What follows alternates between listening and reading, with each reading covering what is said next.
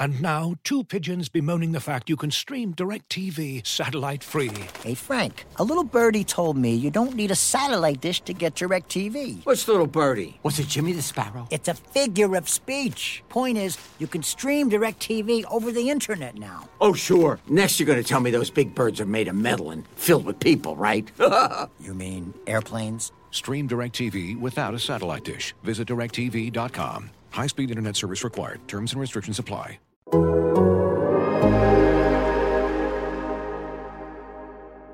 Bird to your mother, it's time for another episode of Birds with Friends. Just a trio of feathery brethren, weathering any season to see the Eagles eat teams like Scrammy's top with cheese. It's Philadelphia. Bo, Sheila, and Zach kicking it cooler than three penguins till Zach runs off with his valet keys. He's a real nuanced goose. Pull up a branch, get loose. It's time for some juice on some Birds with Friends. The early bird gets the worm, but prefers getting turned like a turn on some Birds with Friends. Bo, Sheila, and Zach coming at you with stats and things flapping. We are going to rip out the hearts of other podcasts. We're going to bite off their eyeballs. We're going to start every segment watching the scene from The Last of the Mohicans where the guy takes a bite out of the other guy's heart. We may not be good, but we're going to be nasty. We're going to reflect the blue-collar nature of this city.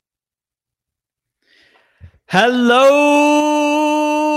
everybody. Had to take that one over. Looks like Bo got frozen up there a little bit, as one of you said in the chats. If they know anything about this podcast on why we're late, Bo's Wi-Fi being a little bit choppy is going to probably be, there you go, Jim. If I know anything about the show, it's that Bo's Wi-Fi will most certainly be choppy. That's true.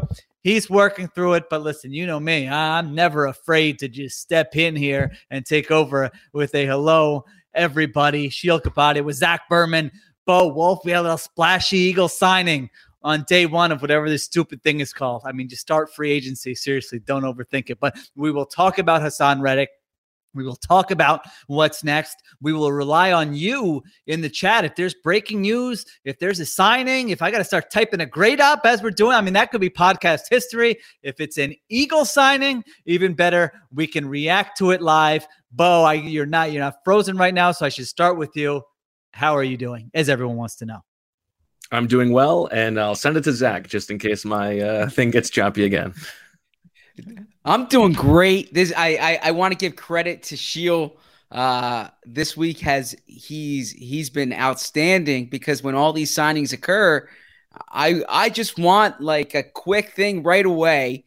All right, what do I make of this, right? And how does he fit with this team? How's the player? And Sheil's doing a good job with that. And then I want to give credit to all the beat writers here at The Athletic, because for all the top 100 signings, as Sheil deems them, there's the quick analysis too. And then if you really want to go in depth, our Eagles coverage, we go a layer beyond that. And so you saw that from Bo and I. And then the one other thing I want to say is I appreciate Sheil coming on with Bo and I tonight, because or with Bo and me tonight, because the Chris Long pod has been recirculating throughout Twitter, or on Twitter throughout the entire week. That's just me retweeting it. Listen, thank you for the kind words. Some, they came up with the vaccine for COVID-19. That's one thing. Others maybe doing some cancer research. But when you can look at the Jets ad and cornerback DJ Reed, and within minutes put out, 3 paragraphs and a B grade, I mean, that to me is the epitome of contributing to society, making people's lives better. So I'm just happy to be a part of it. I was going to I was waiting for Bo. I mean, this is going to be Bo. Maybe raise your hand when you're ready to talk or something. I'm not sure what to do. You live. Zach moved to a mystery location. I feel like you could probably get there in a half an hour. I think we'll still be going at that time. I don't know if anyone else in the. Can we say where you live? I don't know. Yeah, we can say where you live, right? In the Queen Village neighborhood. If you got good Wi-Fi, go find Bo, knock on his door, and maybe go help him out. But we'll keep this thing moving. All right, we got to get to the big news. Oh, yes. Yeah, see, we can't be doing this. I mean, that's a bad. You froze. We can't be doing that. I feel like you do have to kind of raise your hand or something for us to keep this this bad boy. At least it's not the Ospreys. We got a text from Marissa on vacation saying, we were talking about when are you coming back this week, or should we go to Kent, who's doing a wonderful job producing for us today? And she said, would she'd be back? And then she also said, and we have to pick a date for the Ospreys. I mean, this is what she's thinking about with on her birthday, nonetheless. On her birthday with her time off. All right. Let's get to the big news, ZB. I mean, Stone Cold News, man. I think everyone knows the news, but why don't you remind them in case they don't, and then give your take on the Eagles.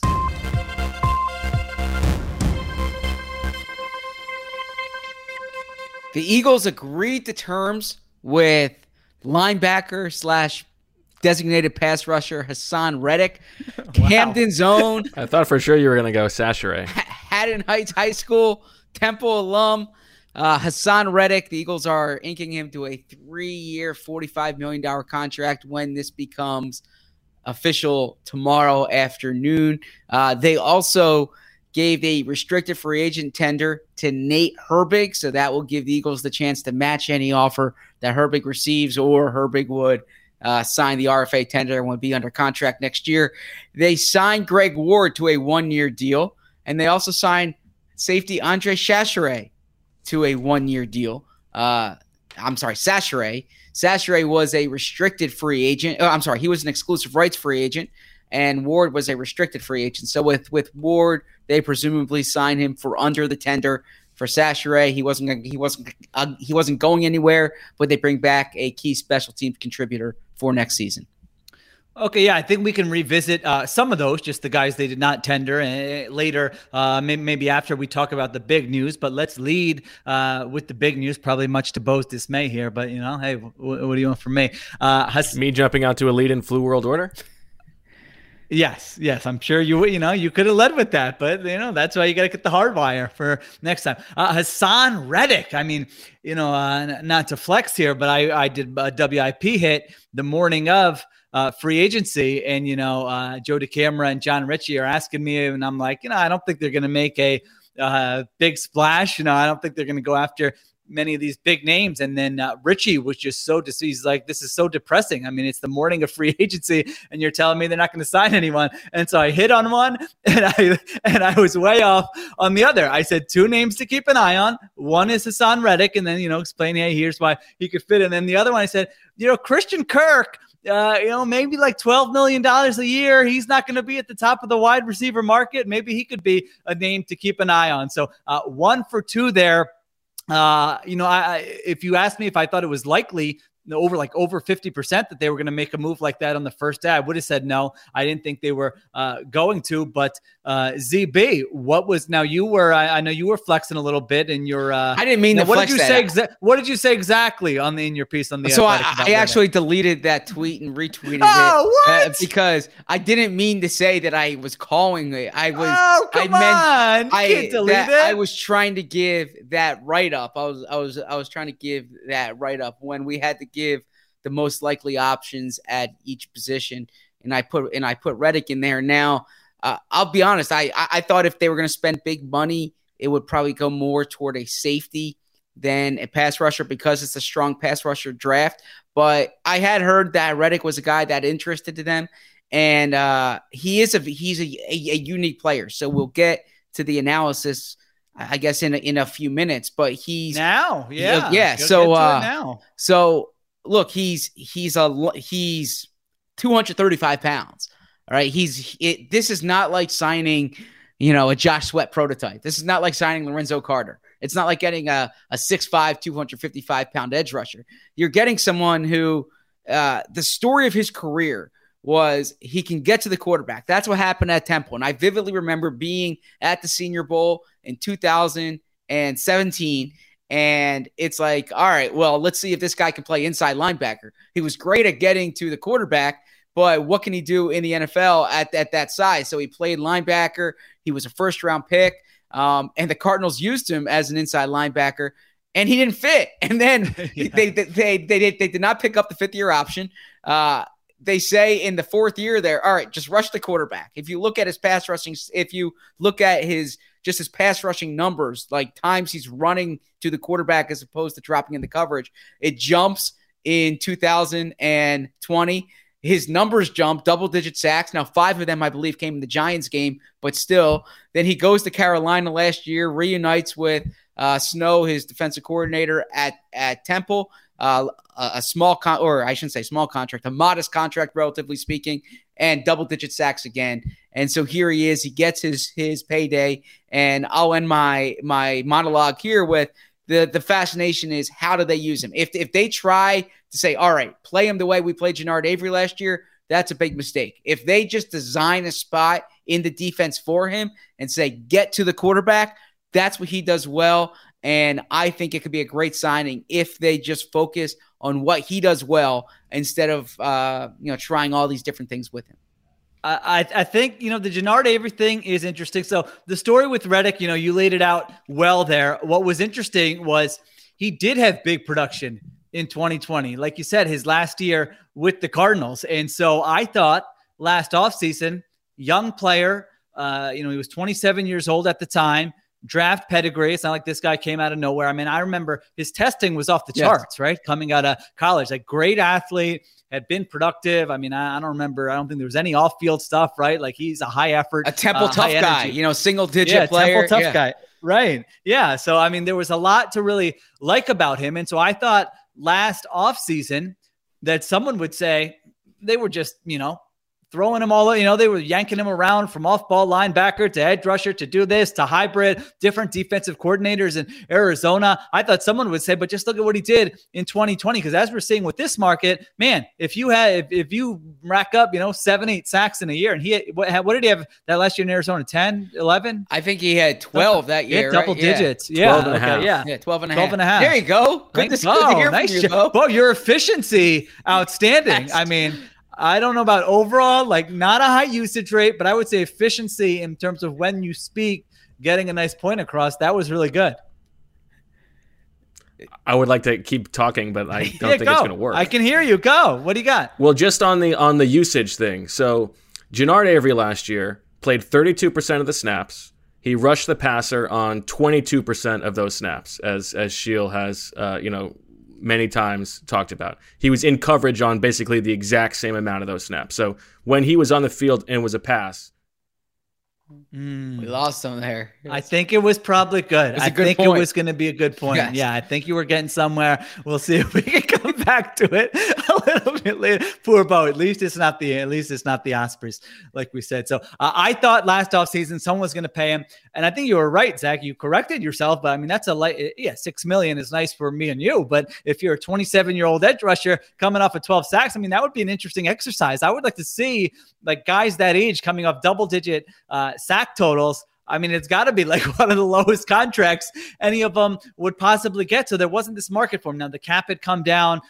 People were wondering, is he a one-year wonder? He's not going to be a fit for every scheme because like you mentioned, he's not like a prototypical 4-3 defensive end. Play him there snap after snap after snap. You do have to have a little bit of a plan for him, but he didn't. And so he goes to Carolina, 1 year, $6 million, has 11 sacks in 16 games, putting him at 23.5 sacks in 2 seasons. As I tweeted out, the players with more than that, TJ Watt, Myles Garrett, Trey Hendrickson, Aaron Donald. That's it. That's great company. Yeah. And not only the sacks, I don't know that I had it. 8 forced fumbles, which I always love. I'm sure, I guarantee when's Howie talking about this? Hopefully Thursday, hopefully Thursday, maybe Friday. this week. We'll see. Yeah, we'll see. Guarantee unprompted, he'll make not only the sacks, but this guy goes after the football, and we're about taking away the football. We've talked about that with Coach Gannon on this defense, and this somebody who can help us do that. So he's going to like that a lot. I like that a lot. I like a nice forced fumble that comes along with those sacks. 39 QB hits, ranks 18th. So he is converting a lot of those pressures into sacks, but still, if you just look at hits, I mean, he's still top 20. And so I think this was definitely a move that made sense in terms of his usage. I think certainly on early downs, you could see him in kind of that Sam linebacker role, lining up there on the line of scrimmage. But I'm with you. I mean, pass rushing situations, I joked that I'm going to preemptively get mad. The because I can just see the first time he drops back into coverage on a third down and everybody's going nuts about, well, what are you doing with this guy? But yeah, I mean, third down, 2-minute drill, he's got to be just rushing the passer. It doesn't mean just line up on the edge and, beat the tackle. Stunts. Yep, I mean, exactly. he's an athletic guy. Stunts. You can have him do different things, be that joker role where you're lining up at the line of scrimmage, maybe between the guard and the center, and they don't know if you're going to rush there or not. I mean, there are creative things you can do with him. He's an explosive athlete. He's undersized, but he showed he can get after the quarterback. So now you have Reddick and your boy Josh Sweat. I mean, how old's Josh Sweat now? 25. Or he's 24 turning 25. Yeah, 25. 24 turning 25. So you got a 25-year-old and a soon-to-be 28-year-old, two guys with really double-digit sack potential. That's a premium position. That's certainly a nice job by Howie Roseman and the organization. And a likely first-round pick, too, I would imagine. Yeah, I would agree. Yeah, so carry that. Well, yeah, I want to defer to Bo here. Yes, we can hear you. Yeah, we can hear you, Bo. Well, I was somebody in the chat recommended I just turn off the video, and we'll see if that works. So for now, it works. I kind of like this. No offense. Taking a little stress off the old Wi-Fi. To finish up my earlier point. So it's really what's so interesting about this is the usage, right? And I think back to Howie Roseman talking so much about finding guys for the coach's scheme, right? And it seems like, what they're envisioning for him is, Genard Avery, but with an actual role and a guy who can contribute. Like, my expectation is going to be that he's like Genard Avery on first and second down, and then he goes, to rush the passer on third down. But just on the usage from before. So Avery played 32% of the snaps, rushed the passer 22% of the time. Last year, oh my God, leaving us. Oh, Bo, it was going to be so good. I could just feel it. Couldn't you feel it? I mean, that was going to be an Osprey-worthy point he was going to make. That was going to get nominated. I don't know what categories we have, but I felt like he was going to bring it home, and it was going to be strong. There we go. He's we got back. this eye. Bo, it's not worth it. It just you guys gotta just do it without me. I'm terrible. Right. Okay, we can do an abbreviated show or something. I'm sure we're gonna have more shows. Listen, the listeners are very happy to hear from you guys. They don't need to hear from me. So Ken, our esteemed producer, says try joining from your phone. Okay, I'll do that. So so I think that you're trusting Jonathan Gannon to allow this defense to continue to evolve. I've been harping on it throughout the offseason, and Howie Roseman said something similar. I believe thinks something similar, that the pass rush needed to be the priority this offseason, right? Second to last in the league in sacks last year. And I understand that sacks don't tell the whole story, right? I've heard that whole spiel from people in the organization, and that the way the Eagles rush is different. Affect the quarterback. Get to the quarterback. Hit him. Get him on the ground. It changes plays. It changes the entire defense. It'll change the way things are in coverage. So what he gives you is someone who's proven that he can get to the quarterback. I don't worry about the position. I don't worry about the size. I don't want to make Micah Parsons comparisons, but you saw last year, right, that you can get so caught up in the position. If you send an athletic, skilled pass rusher to the quarterback, he'll find his way to the quarterback. And Reddick has shown that ever since Arizona committed to doing it in 2020. Carolina continued that last year. You saw them when they were a creative team with blitzing. So the Eagles could potentially blitz more. Like you said, Shield, they can bring him from different spots on the defense. They can package him with different pass rushers. They can have a package where you put Brandon Graham inside potentially. You can put Fletcher Cox outside. You can dictate where Reddick's rushing based on the opposing offensive tackle. Different things of that nature. So anyways, that's a roundabout way of saying that I like the signing if they use him correctly. Yeah, I think right now, and we'll see what happens with Fletcher Cox, but right now you've got Josh Sweat, Fletcher Cox, Javon Hargrave, Hassan Reddick, and Brandon Graham. and Milton Williams. I mean, that's a nice, like, I haven't gone through the entire league, but I mean, I would imagine that's easily a top 10 unit. And, certainly could be top 5. I think, again, I would have to go through the whole thing, but that's a lot of talent to work with up front. I mean, you've got veterans, you've got young guys, you've got sort of different types of rushers, different types of players there. And so what I think is fun about Haason Reddick, and I'm sure you'll give me a hard time about this, but I think it'll, tell you a little bit about Johnny Gans. I mean, sometimes players like this you're right. are bellwether. Is that the right word? Like, no, I don't know if that's right or not. But they tell you about the coordinator. Sometimes the hybrid type players on offense, and then somebody like Reddick on defense, because we've seen Reddick be a complete non-factor on some of the defenses he's played on, and been a double-digit sack guy that got a $15 million contract on some of the defenses he's been on. And so, like, don't overthink this. Like you said, I mean, passing situations, get after the quarterback, find ways to free him up, find ways to have him and the other pass rushers you have work together, and you should have a really good pass rush group next year. So in terms of, I'm like you said, I've been doing the grades here. Like, what do you think? I mean, you've been paying attention to all this. I mean, would you say this is like one of the best signings in free agency? Would you say it's a solid signing, but don't go overboard? I know you don't think it was a bad signing because of what you just said, but kind of in context with everything we've seen happen in the league in the last 48 hours, and then I'll give my take. I think it's one of the better signings based on the fact that you have a 28-year-old pass rusher who's been double-digit sacks the past 2 years. I think that's worth what they paid for him. And in free agency, when you often have to overpay to acquire someone, I think this is probably the range that someone who is in the company that you mentioned, right? If you're top 5 in sacks or in the past 2 years, this is the type of contract you should get. So he's not a prototype, and I know you get worried about exceptions.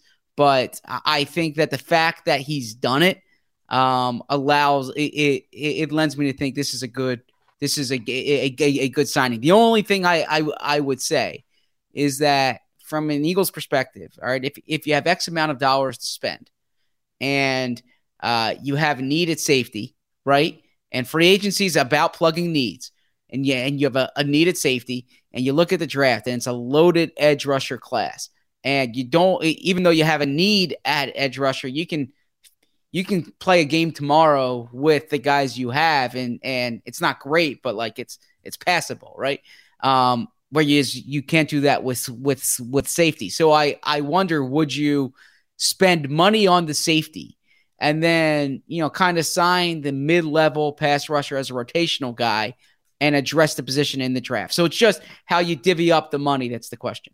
That's an interesting question. Yeah, you're right. I mean, it's a loaded group of pass rushers in the draft. You have 3 first-round picks. You committed money to Josh Sweat. Like you said, I mean, maybe after we break here in a minute, we can talk about that, look at some of the other guys that were signed, and would that have been a better route to go? I know Joe Banner is, he's really saying this is one of the best signing in free agency. I'm not quite there with this. I mean, $15 million a year, that's just kind of, I think that would be what people probably projected him to make. I was a little lower. Like, I had this spreadsheet on, that's why I keep looking to my right here, where I had like a salary guess for every guy. And then I'm, writing down what they actually got. I was low on a lot of guys. I put down Reddick at $13 million a year. What always trips me up is when it's a guy who was on the market the previous year and there wasn't a big market for him. Like, those leaps. Cause did that 1 year really change your opinion? Like last year, you didn't think he was a $7 or $8 million a year player, and now you think he's a $15 million a year player. Like, sometimes you do have to be careful with some of those. Now, obviously, you got a larger sample. You saw how he played in a different defense, and he played well. So it can change your impression of a guy. But I would be interested when Howie Roseman talks, like, did they have their eyes on Reddick at all last year? Were they sort of like, let's see him do it another year? We're not sure, that type of thing. Cause you do see some of these guys when they go from a lower contract 1 year, they sign a 1 year deal. And then the next year, all of a sudden they blow up. So, I mean, $15 million a year, he comes in under Harold Landry,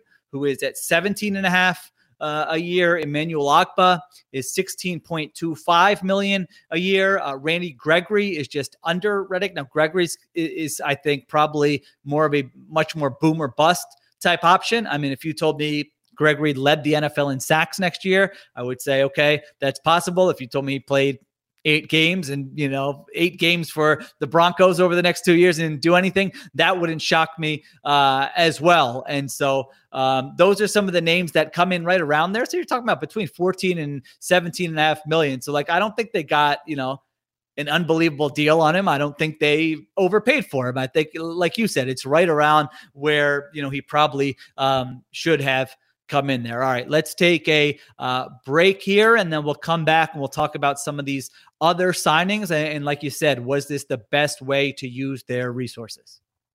Looking for an assist with your credit card, but can't get a hold of anyone? Luckily, with 24/7 U.S.-based live customer service from Discover, everyone has the option to talk to a real person anytime, day or night. Yep, you heard that right. You can talk to a real human in customer service at any time. Sounds like a real game changer if you ask us.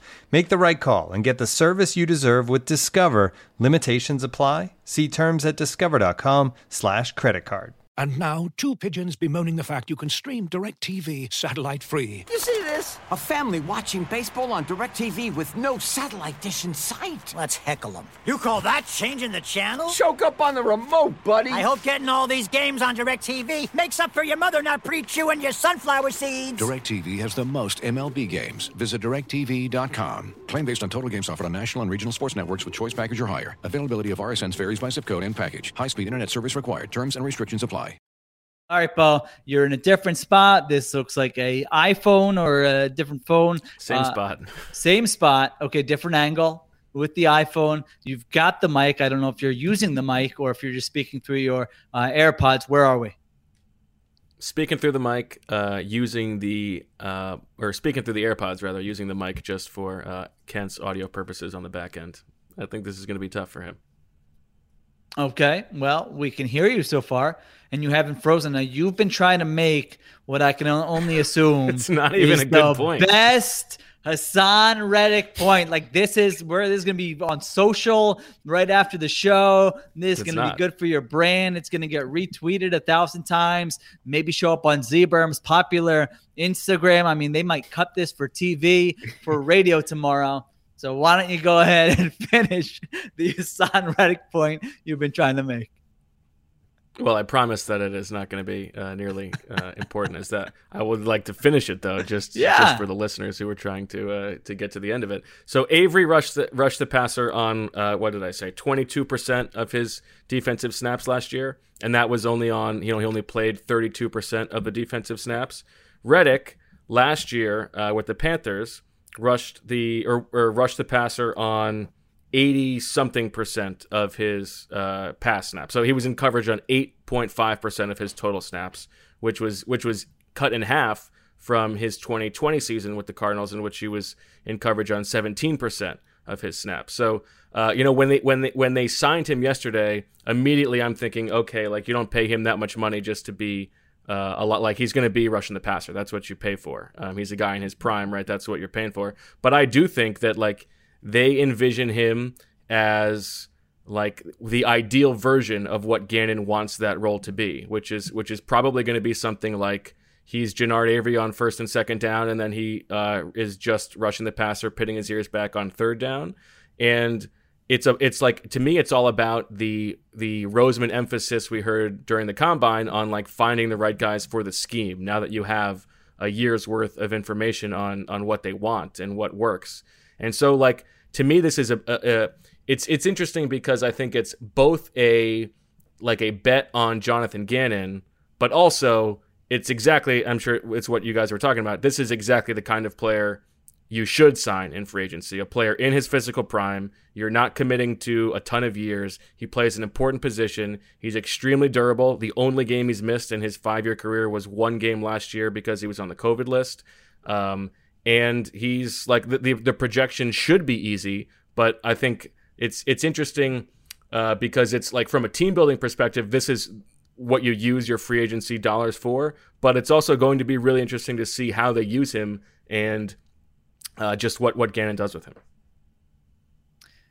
It's definitely going to be a huge, I mean, if it takes some time to figure out, I can just see the conversations now. He goes the first 3 games, has like 1 sack. He drops back into coverage on a 3rd down, and they don't get to the quarterback and give up a key 3rd down conversion late. But yeah, I mean, you're right that he fits, should fit this scheme. But yeah, I mean, most defenses, if you can't figure out what to do with somebody like this, I mean, you're probably you're not a very good coach. So, I mean, his pass rush numbers are insane, as you've talked about. Like just total sacks, he's 5th in the league. If you look at like the rate with which he hits the quarterback on his pass rush snaps, it's 5th in the league behind a different subset of guys, but over the course of the past 2 seasons in terms of guys who rush the passer as often as he did. But like I guess the reason that he's not getting like top of the market pass rusher money is because teams wonder if to what degree that stuff was schemed up versus him just winning one-on-one.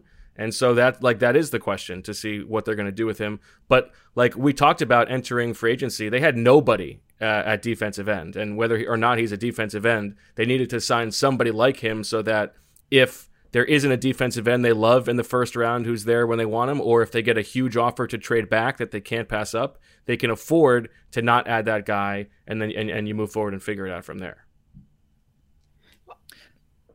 Yeah, I don't think it changes. As we mentioned, I don't think it changes your draft plans. You can still absolutely and should probably sign an edge defender if that who is atop your board. In terms of top of the market, I mean, top of the market in this free agency is $17.5 million a year, as I had mentioned with Agba. So it's not too far off of what he got. Of course, if you look at other edge rushers, TJ Watt, yeah, it's way off of what that is. Zebra, were you going to say something? Well, I was going to slightly disagree with the idea that they don't have any pass rushers or edge rushers, but it is a position that they really needed to fortify, and especially long term here. But I keep going back. Well, what do they have? I mean, they have Josh Sweat and Brandon Graham.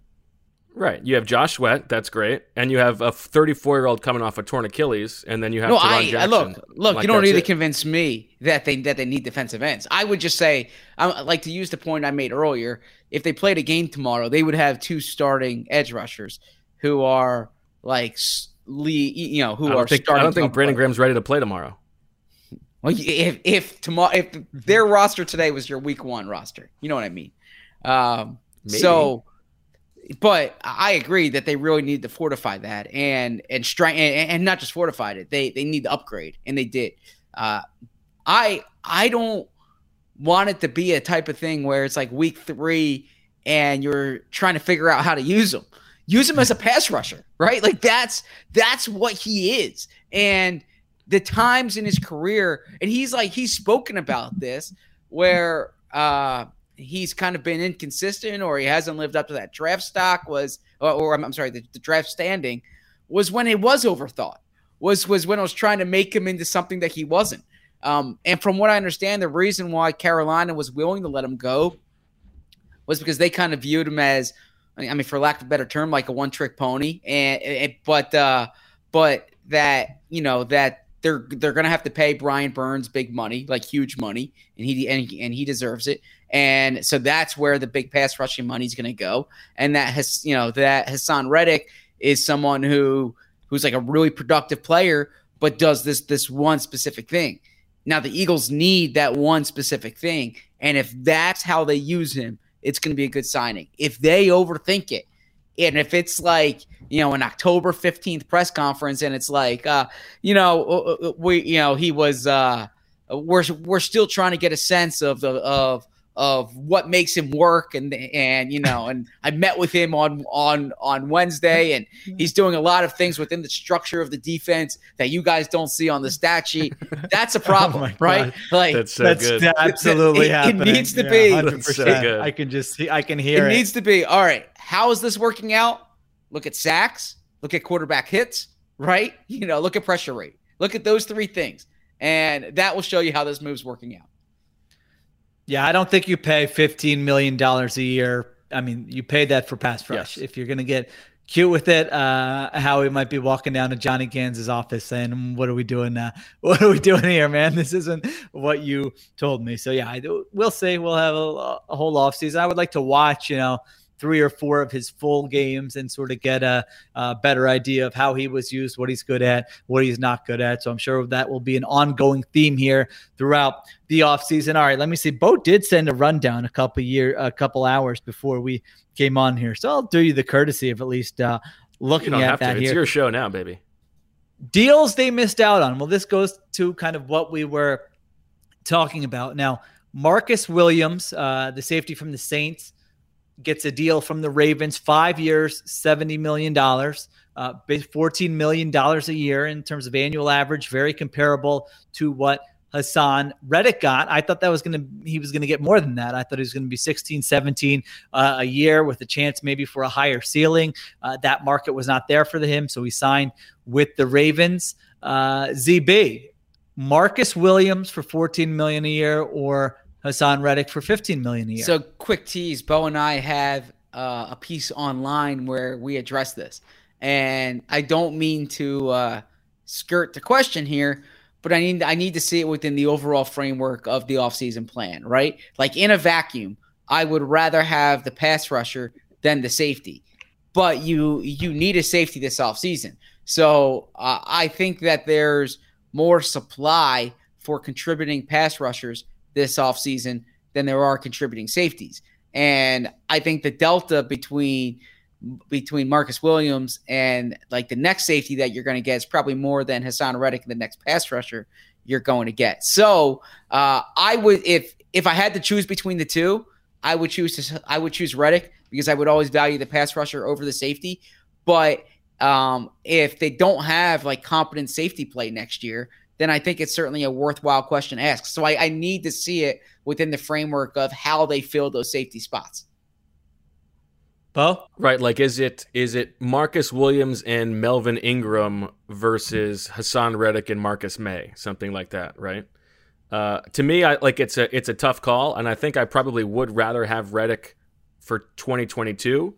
But what's so enticing about Marcus Williams is he's 25 years old. Like theoretically, you're solving that position long term for like 3, maybe 4 years. Whereas with Reddick, you're it's basically a 2-year deal, right? So, push come to shove, maybe why it could be 3 for both of them. I mean, Marcus Williams is a 5-year deal, but I mean those. I'm sure those last 2. I just think I think the structure of the Reddick deal is basically that they'll address it again after year 2. It could be 3 years, but because he I'll play the type and be an ageist. I think like water gun to my head, I would probably rather have like call it Marcus Williams and Melvin Ingram, but without them knowing what Marcus Williams was going to get, and maybe he would have taken him a little bit more to come to the Eagles for whatever reason. I don't think it was a bad decision.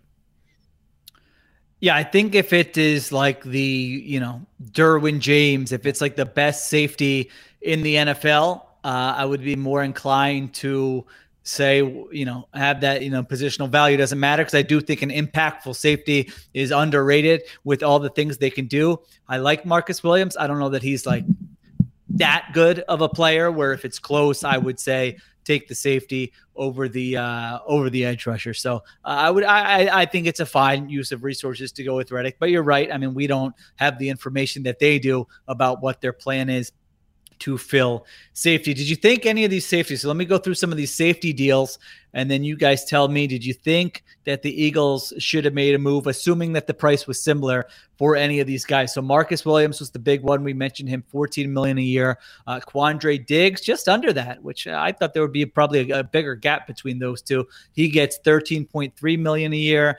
Jesse Bates got the franchise tag. Those Seahawks deals are insane. I thought the Diggs one I thought was fine. The Will Dissly one, the Dissly one. I can't remember if I gave that an F or a D. I think you gave it a D, but it's like this got to be the Okay. second worst to Zay Jones, right? I mean, they traded for Noah Fant as part of this deal, and then they're giving Will Dissly $8 million a year. He's never had more than like 250 yards receiving.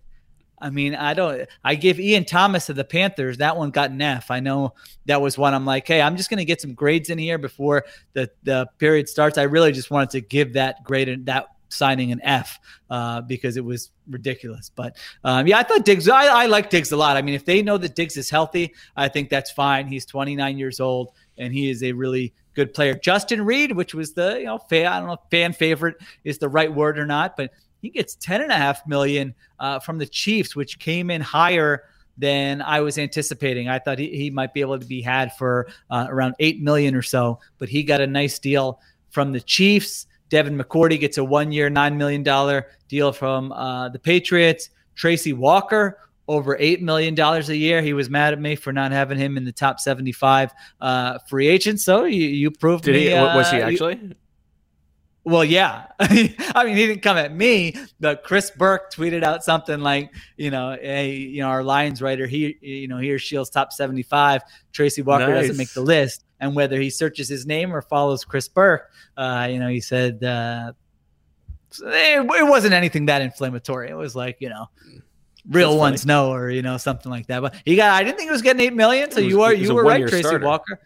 I got pie on my face for that one. $8 million deal. Xavier Woods gets over $5 million. He was with the Vikings last year. That's on the lower end. And then probably the big one worth discussing, the BWF favorite, Jordan Whitehead, the winner of Quackatology, just gets 2 years, $14.5 million. Very reasonable really deal. Surprising. And any of those stick out to you? Probably Whitehead, I guess. Yeah, I would have signed Whitehead for that number.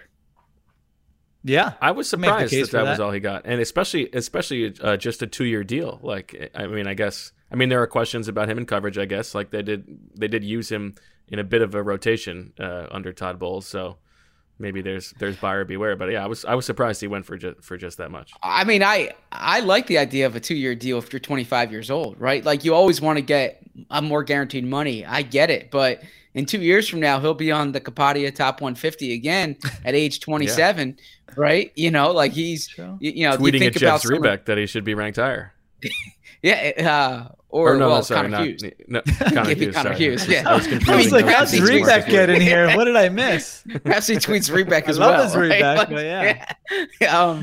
So yeah, that part of it, the average annual value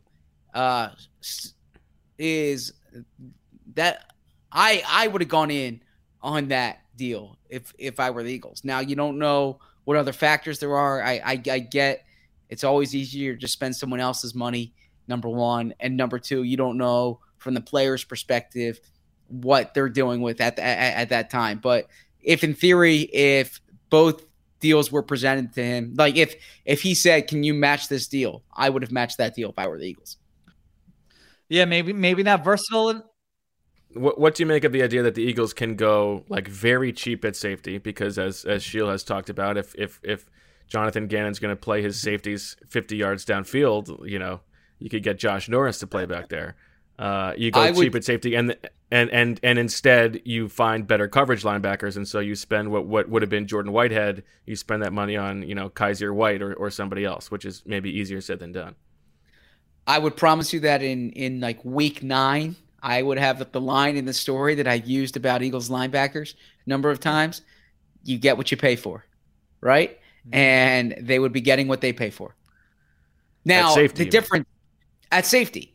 Now, gotcha. If they have designs to say trade up for a Kyle Hamilton, right? If they think Kyle Hamilton's slipping a bit and they think they can move up to like 8, 9, 10 to get Kyle Hamilton if he's slipping, or if they think this safety draft class is kind of better than what the reputation might suggest, or maybe there's a trade they have up their sleeve, or look, perhaps they've evaluated this class and there's a sleeper like Bo mentioned Deshaun Elliott in his piece today. Maybe they see someone who's under the radar who could be a real solid starter for them.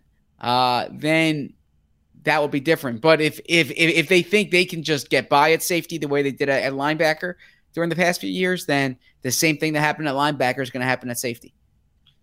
Yeah, I don't like that plan. I know I've made the jokes, but man, I like a team that has very good safeties. I mean, we've seen it with Brian Dawkins. We've seen it with Malcolm Jenkins. It does make a difference. They can do all kinds of things there. And so I don't think that would be a great strategy to just go cheap at safety, especially because Kaiser White's a nice player. I mean, that's not like Fred Warner that you're It's a difficult projection too. Where it's going to make the difference. So safety's still available. I've got my spreadsheet up here. Honey Badger is the top one. I mean, that would surprise me. Now, what if they did that?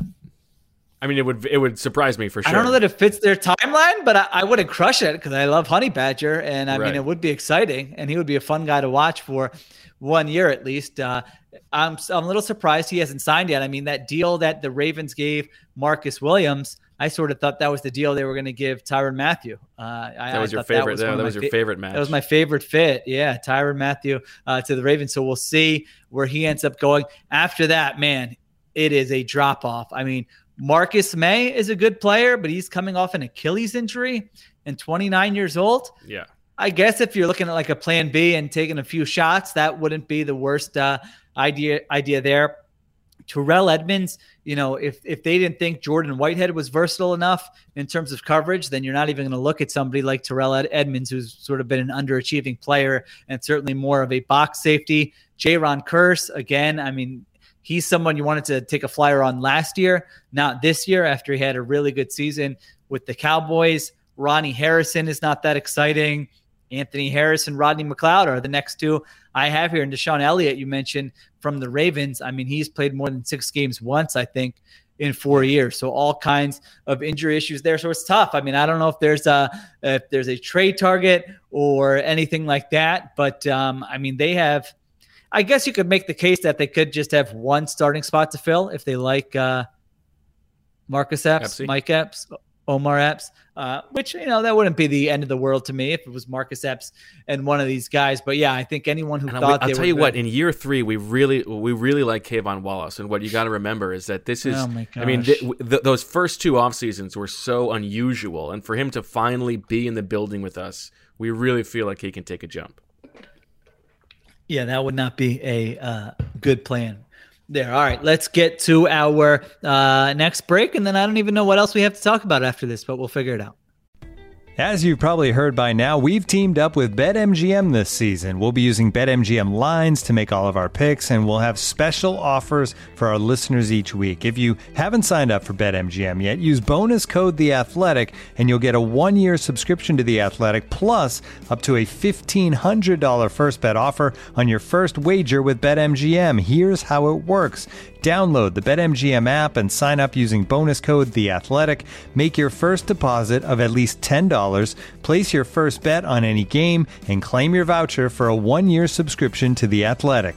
See BetMGM.com for terms. U.S. promotional offers not available in D.C., Mississippi, New York, Nevada, Ontario, or Puerto Rico. Gambling problem? Call 1-800-GAMBLER. Available in the U.S. Call 877-8-HOPE-NY or text HOPE-NY 467-369 in New York. Call 1-800-NEXT-STEP in Arizona. 1-800-327-5050 in Massachusetts. 1-800-BETS-OFF in Iowa. 1-800-270-7117 for confidential help in Michigan. 1-800-981-0023 in Puerto Rico. First bet offer for new customers only in partnership with Kansas Crossing Casino and Hotel.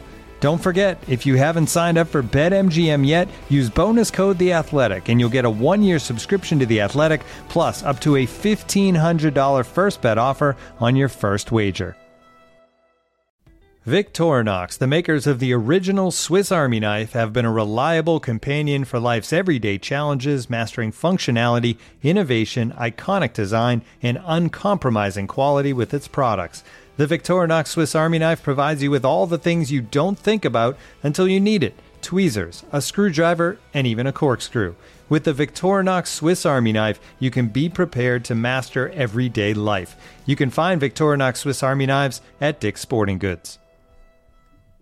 Now, Dayniz, I just saw that, I was checking my tweets here during the break. Defop Dayniz says, the groupthink surrounding the Eagles is that there is an urgent need at safety, but the need at linebacker is far more urgent, important. Gannon scheme demands a lot from the inside linebackers, and there are currently 0 to 1 NFL starter level linebackers on the roster. I guess that would go back to the beginning where they did not tender Alex Singleton, right? So he becomes a free agent tomorrow. So I'm assuming the one he's talking about is TJ Edwards. And yeah, he is right about that. I mean, they do need bodies there. I mean, that's one where I would say, yeah, if you want to target somebody, that's fine, but you can usually find somebody to fill that role. I mean, I'm not saying don't get anybody at linebacker, but yeah, I think it's a fair point he makes that you could certainly make the case that linebacker is just as important as safety for them right now. Well, I mean, the Eagles' history of signing free agent linebackers would fly in the face of this, but it is an easier position to fill as the offseason goes on. That's what I was going to say, and then I thought about all the guys they've signed who have been terrible. I mean, Corey Nelson, Zach Brown, Jatavis Brown, all these guys. Like they have, like the statistical probability of them whiffing on every single one of those guys is pretty low. But I still think that like that's a position where you could probably let the draft play out, see how it plays out, and then find out what's there after the draft. Whereas I don't think that works at safety if you're looking for a starter. And I think they can. I think they can even do that at corner. Like if they don't draft a corner at the top of the draft, they can find another Steven Nelson type if they need to come the summer. I've liked Myles Jack ever since he came out of UCLA. I was intrigued when the Jags cut him today. He's 26 years old still. Now there were medical red flags when he was coming out, but he hasn't been one of these guys who's like missing, 5-10 games a year. Now he's missed, I think, 8 games in his career all over the past 3 years. And the Jags signed him the Jags cut him after signing him to a big contract in 2019. The GM who made that signing, Dave Caldwell, now is in the Eagles front office. And they opened up cap space by doing so. And we saw that they've had a big spending spree. So there's always a reason why someone's cut. And there's probably someone like that. There might be more name than production there, but he's still young. Athletically, I mean, he's someone who's always been like off the charts athletically, and it showed up in the way he plays. He can run and chase. He can blitz. So he's someone who I would take a hard look at it as a weak side linebacker for you. So that's the player that jumps out to me. Yeah, I was looking at Myles Jack's last year. And you usually don't see this with a linebacker on the Pro Football Reference page where there are just all these blanks. 0 interceptions, 0 forced fumbles, 0 sacks, 2 QB hits last year in 15 games. Now, that was a down year for him. You're right. I mean, he got a $14 million a year contract from the Jaguars, which is unheard of for off-ball linebackers. He has played well in the past. He's coming off a down year, so I would keep an eye on it. Maybe is that a buy low? Is that hey, Myles, come in for 1 year. You'll be 27 at the start of next season. You're gonna get playing time, rack up some numbers, hit free agency again next year, either with us or with somebody else. So yeah, I would certainly keep an eye on that. I mean, he's been productive, like you said, has started 82 games in 6 seasons. 226 tackles over the last 2 seasons. I mean, if you're going to buy low, like the buying off of that Jaguars roster from last year would not be a bad place to start. Yeah, so I think that would be a guy to keep an eye on. What'd you think of bringing back Jordan Hicks? I mean, Jordan Hicks, only 2 years, $10 million from the Vikings today. That would have been a deal I probably would have been interested in if I were the Eagles. I mean, that's not a lot of money if you're getting a starting caliber off-ball linebacker. Zach would have paid it out of his own pocket. Oh, I like Jordan Hicks, a little older right now, right? I mean, he can be a Band-Aid solution, if you will, but yeah, not. No, I mean, okay. I'd be more interested in Miles Jack. All right, Miles Jack, Kaiser White is That's the guy Bo's we've guy. talked about. That's Bo's guy from the Chargers, 26 years old. But that's Leighton one Vander Esch? where Kaiser White is one where you have to answer why the Chargers, who are like spending all this money on defense, would be willing to let him go. Yeah, I mean, you could say because they wanted to spend all that money on other players who are better than him. But I don't know. I mean, listen, I know you're willing to give Brandon Staley the benefit of the doubt on everything, but that defense wasn't very good last year. So I just love the way he approaches things. It's so refreshing to see somebody talk like a normal adult. You know, it's really nice. I don't know if you're being serious or sarcastic. Or both. That's the goal. Okay. Anthony Barr is the guy we've thrown out there. Anthony Walker. I mean, none of these guys are really going to get you you want to bring back a little Camo Grugier Hill for $2 to $3 million, maybe $3 million? What do you think, ZB? A little Camo? I thought he was working on a contract extension with Houston. Oh, is he? I don't know. I didn't sound. Sorry, I'm responding to a few messages here. Okay, Flex. Now, what do you guys make it of Camo the wide Grugier Hill? It's not Camus, no. Is it Jeffrey? Yes, what do you guys make of the wide receiver receivers. market? I would have signed DJ Shark. I mean, I guess I really like that Jags team from last year, right? But trying to bring them all back. And the Giants. You like the Jags and the Giants last year. Those were the two rosters you really loved. Yeah, DJ Shark, he signed 1 year, $10 million in Detroit. I would have been in on that deal. I mean, that would have interested Zach, me. you were referencing the Alshon deal when we first were talking about this. Yeah. 1 year, $10 million. I mean, I don't know. Maybe that's not I mean, he went to Detroit, so I was going to say maybe Philadelphia wouldn't be that appealing to him, but he's, I guess they're going to pass a little bit more in Detroit. But yeah, that was one. I would have been in on that for sure. Size, I like speed the Russell guy. Gage deal too. He plays well. You extend him. What, Bo? I like the Russell Gage deal too, although I presume that he might have required a little bit more to not play for Tom Brady. Yeah. I mean, that's a pretty nice deal for Russell Gage. What was it? 3 years. 3 years, $30 million for Russell Gage. I mean, free agency is wild. Where Russell Gage is it wasn't as crazy as Zay Jones. He's a nice player. That one got neff. That got neff from me. I like Russell Gage. Yeah, Russell Gage is a nice player. So, all right, wide receiver still available. Let's take a look here. Allen Robinson. It doesn't do it for me for some reason. It doesn't seem like I would be interested in Allen Robinson. You would be? Okay. On like a 1 year DJ Shark type deal. Okay. Yeah, like as the week goes on, if nobody else is jumping to give him a long-term deal, it's exactly like what happened with Alshon, right? Like maybe then you do jump in. Okay. Yeah, 1 year, $10 million probably gets it done for. I don't know. Does it get it done? I don't really know. No, initially I thought he was going to get 15, 16 a year, but I don't know. It's been quiet so far. So we will see. OBJ, no. Marquez Valdez-Scantling. Does that do anything for you? Burner? No? Well, No. I like the idea of having a threat on the outside. But from my understanding, they're looking for someone who can kind of move around the formation, play the slot, play the outside. So we talked about Christian Kirk earlier. I do believe that's someone that they had interest in, but obviously priced out of that market. But that type of player, I think, is what would interest them. Were you surprised by the Jay Glazer report that they had a trade lined up for Calvin Ridley? We didn't even talk about that. We didn't talk about this? Yeah, we haven't had a pod since then. No. Yeah. Doesn't shock me. No, I mean, doesn't shock me. That's the type of player, frankly, on an affordable contract, productive player,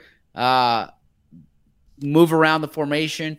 That I don't know what they would have given up. But that would have been interesting. That would have been a good bet to make. Yeah, I was surprised because interesting phrasing. Yes, that was on purpose. Yeah, I was surprised. I believe he's entering the final year of his deal, and so if you're giving up anything of value, you expect to extend him. I mean, Calvin Ridley's going to, he was. I don't know anymore. Before that, I mean, he was going to make probably $20 million a year.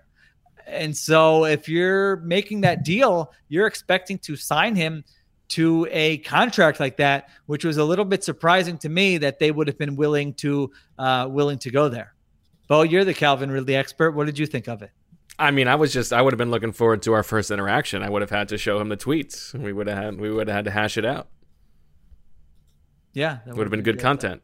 Well, I mean, if nothing else, it's an indication that they certainly could be in the wide receiver market here. Will Fuller, who I believe is a DFOP Noah Becker favorite. I mean, he's probably not going to play more than 4 games. He's a Philly guy. He's a Philly guy. He's a Philly guy. Roman Catholic. Is a burner when he's healthy. He's a good player. He's just never healthy there. Looking at these other names we mentioned, Sammy Watkins, Keelan Cole, Zach Pascal, still out there somehow. Zach Pascal, Byron Pringle, somebody like that. So now we lamented the Jordan Whitehead winning Quackatology, but Hassan Reddick did win his bracket. He made the Final Four. He won. Oh, he did. All right, so that wasn't bad. Yeah. So yeah, that's good. Pascal made the finals. Okay. And then Kaiser White won the linebackers. So it's not terrible. Okay. Bel Air. Well, have you guys watched Bel Air? No. I'm getting this is way How do too you much have football time? talk. Well, I mean, I haven't watched it in like the last 3 days, but started the first episode, and looking forward to catching up post free agency. Oh, so you're gonna be in on Bel Air?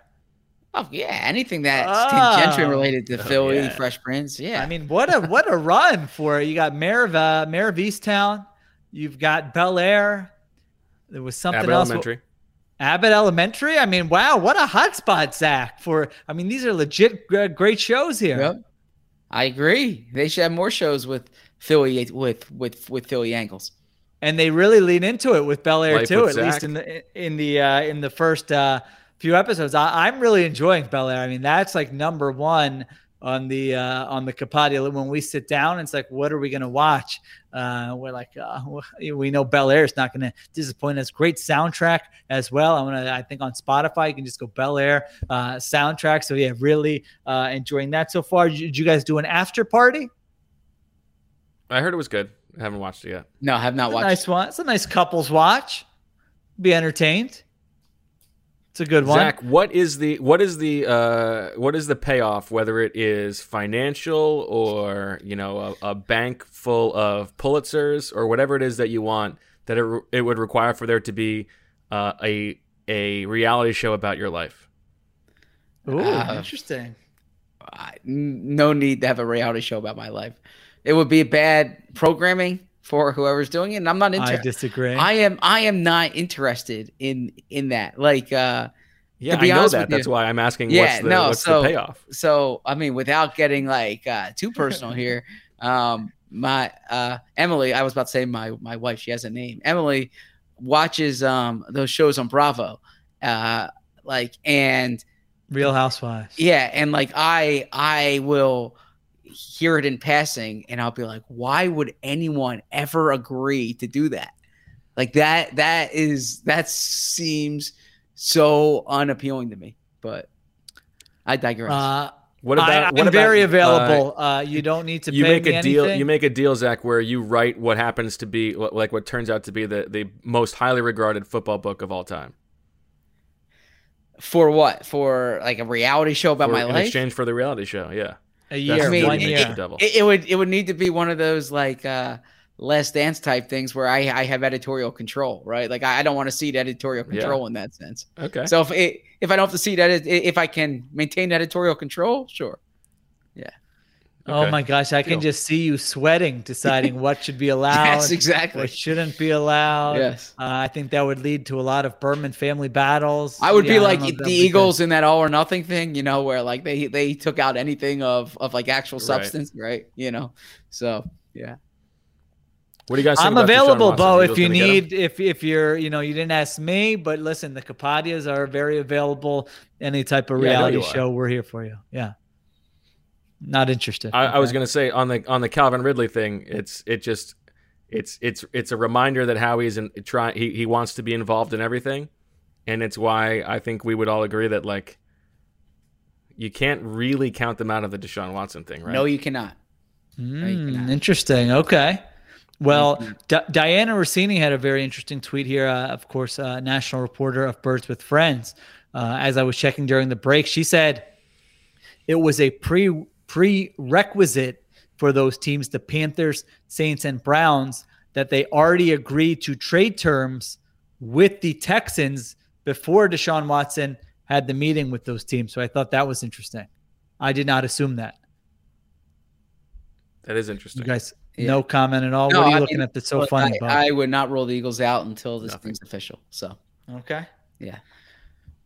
Well, we will I have to give a birthday shout out to DFOP Austin by way of DFOP Ben Harris. We're shouting out Austin. Let me give you guys a Pecknest Migrate. Now, I hear that Austin is a big Clapson Thorpen fan, but I'm going to give a different Pecknest Migrate. Pecknest Migrate, Austin Powers, Austin Rivers, and Stone Cold Steve Austin.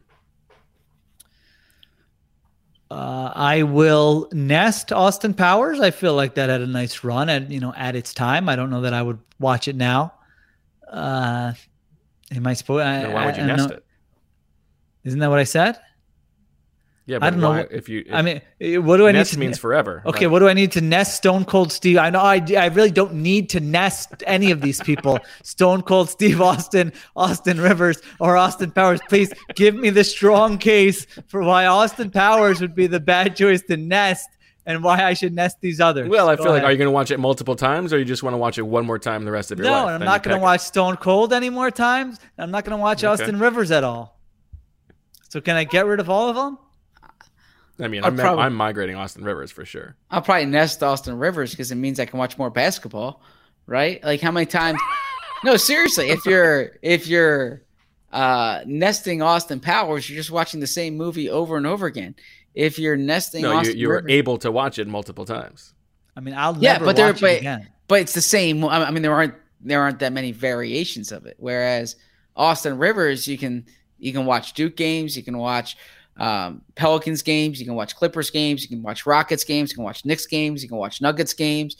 I mean, you go on down the list. So the guy knows Austin Rivers' career. I mean, all right. You can watch Dr. Phillips High School games. I believe that's where he went, right? So his point guard, Prep. I remember his point guard was Brett Komar, the guy from Florida Gulf Coast when they went. We to all remember that. Yeah. So all right. What were you saying, Bo? Okay. I got nothing. I can't believe you have hung with me for this long. You were just giving. Well, did you give Austin a birthday shout out? I said happy birthday. We're giving him a shout out.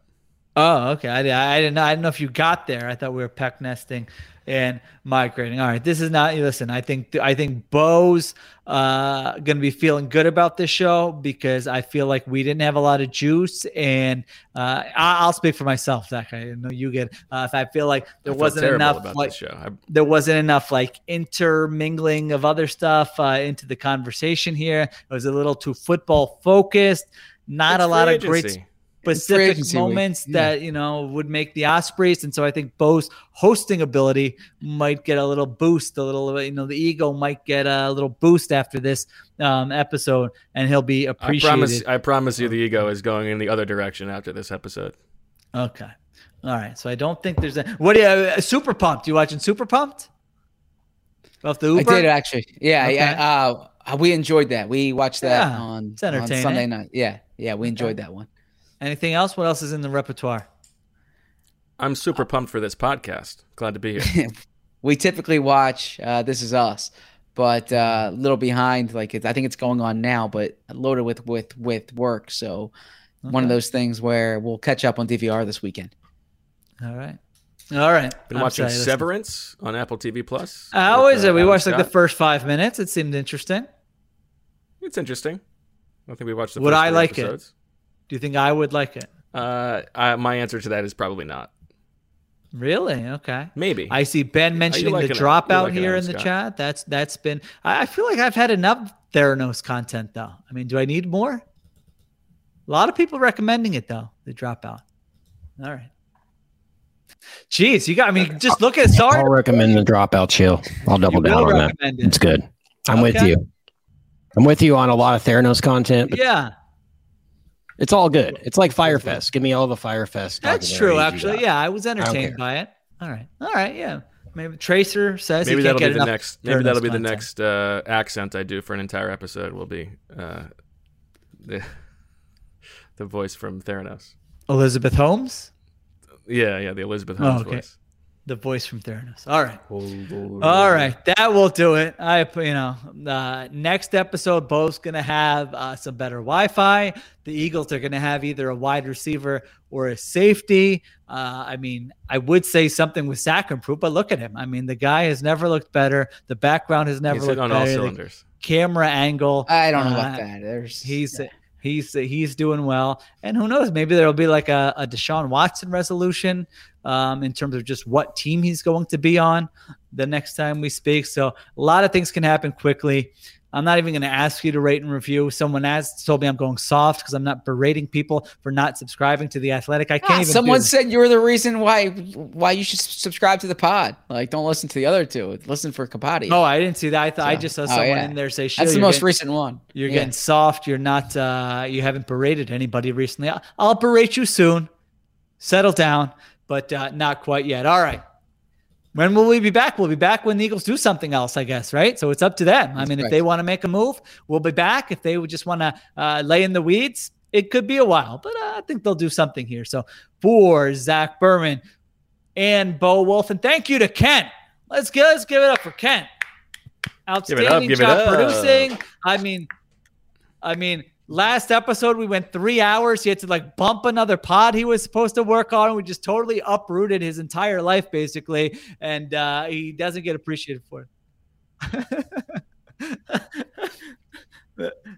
That's right. So, Kent, fantastic as always. And we will have Marissa back for the next episode. We can just, really pepper her with what have you done with your time off, most underrated, overrated moment of your wedding, all those things. How did we perform as guests? Did any of us do anything weird that you people were talking about after the fact? So stay tuned for that, if not for the Eagles signing like a mid-tier safety or linebacker that no one's ever heard. All right, wrap it up. Bo, take it home. Thanks for listening, everybody. Thanks to Kent.